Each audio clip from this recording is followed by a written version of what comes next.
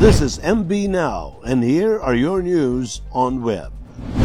The reproduction number of coronavirus disease in Metro Manila decreased to 1.39, which is below the critical level, according to the Octa Research Monitoring Report released today, September 2. Octa said the National Capital Region averaged 4,637 new cases per day from August 26 to September 1, an increase of 12% from the daily average in the previous week. Experts reported that Metro Manila's reproduction number, which refers to the average number of secondary infections by each infected individual, is below the critical level cut-off of 1.4. According to the latest Octa report, the reproduction number in 11 out of 17 localities in the metropolis were at critical levels. The remaining 6 localities dipped to high levels. Octa reported that the hospital's bed occupancy for COVID-19 patients in the metropolis was at 69%, while intensive care unit or ICU utilization rate was at 71%.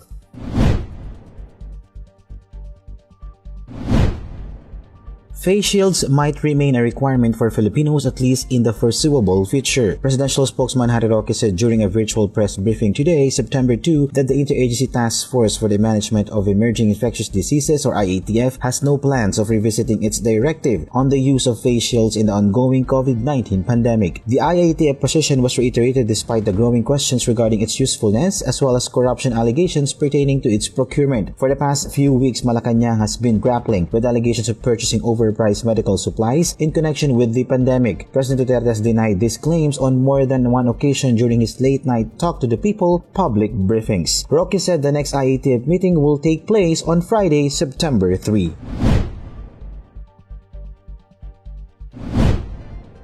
More than 70% or 9.8 million eligible population in Metro Manila is expected to be vaccinated by the end of September or to early October, according to Metropolitan Manila Development Authority Chairman Benhur Abalos. The MMDA chairman also said that the 50% vaccination goal in the region will be hit in 1 to 3 days. Abalos also stated that implementing granular lockdowns instead of placing under community quarantine classifications will give mayors in Metro Manila more flexibility. At present, a total of 3,040 households in 7 barangays have been placed under granular lockdown in the metropolis.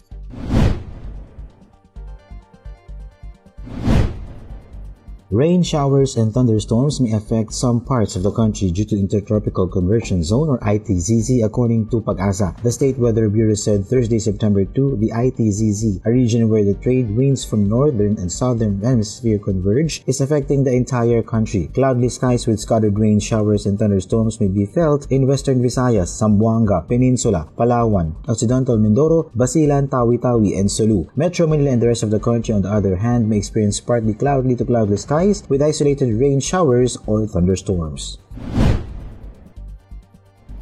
The Taliban deployed special forces at the Kabul airport on Tuesday, hours after the last batch of US troops left Afghanistan. The final evacuation flight of the US was conducted on the last hours of Monday night, airlifting their military and non-military personnel back home 1 day before the August 31 deadline set by US President Joe Biden. The Islamist Taliban then quickly swept into the airport and fired weapons into the sky across the city in jubilation. The Taliban face a daunting challenge to transform an insurgent group into a governing power in a war-ravaged nation dependent on foreign aid. Some Afghans appealed to the Islamist movement to keep its promise of a softer rule. Guinness World Records announced that K-pop superstars and Grammy nominees BTS have entered its 2022 Hall of Fame with 23 records. With a staggering 23 world records, the BTS is one of the most successful bands in the history of Guinness World Records. The BTS's Guinness World Records includes achievements in reaching the #1 spot in multiple Billboard rankings and in other music platforms, social media reach, and breaking 5 Guinness World Records so far. According to Guinness, BTS overcame barriers in cultural, linguistic, and within the music industry. They also unified so many people across the world with the sheer power of their art. They will continue to be an inspiration. After selecting 100 official delegates, the Miss Universe Philippines organization revealed the final top 30 of the competition. Out of the final top 30, 3 were chosen by fans through fan votes. They are Steffi Aberasturi of Cebu Province, Kirsten Danielle De Levin from Masbate, and Maureen Robobits from Pangasinan. Other notable ladies who made it to the top 30 are Leren Bautista of Laguna, Katrina Dimaranan of Taguig, Rosan Marie Bernos of San Juan City, Maria Corazon Abalos from Mandaluyong, and Simone Nadine Bornilla of Marinduque. The scores are now back to 0 and will be facing a different set of judges in their quest for the crown. The finals night is scheduled on September 25. Filipino para-swimmer Gary Begino finished last in the preliminaries of the men's 400-meter freestyle S6 of the Tokyo Paralympics on Thursday, September 2. Begino timed 5 minutes and 52.28 seconds to finish at 13th place. This was Begino's third event. He still has one event left in his campaign scheduled on Friday, which is the men's 100-meter backstroke.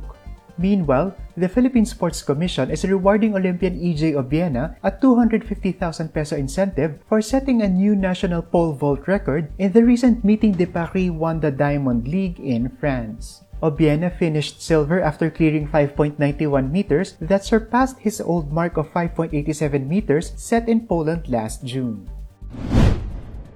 And those are the news on web. For more news and updates, follow our official social media pages or log on to www.mb.com.ph. Be fully informed.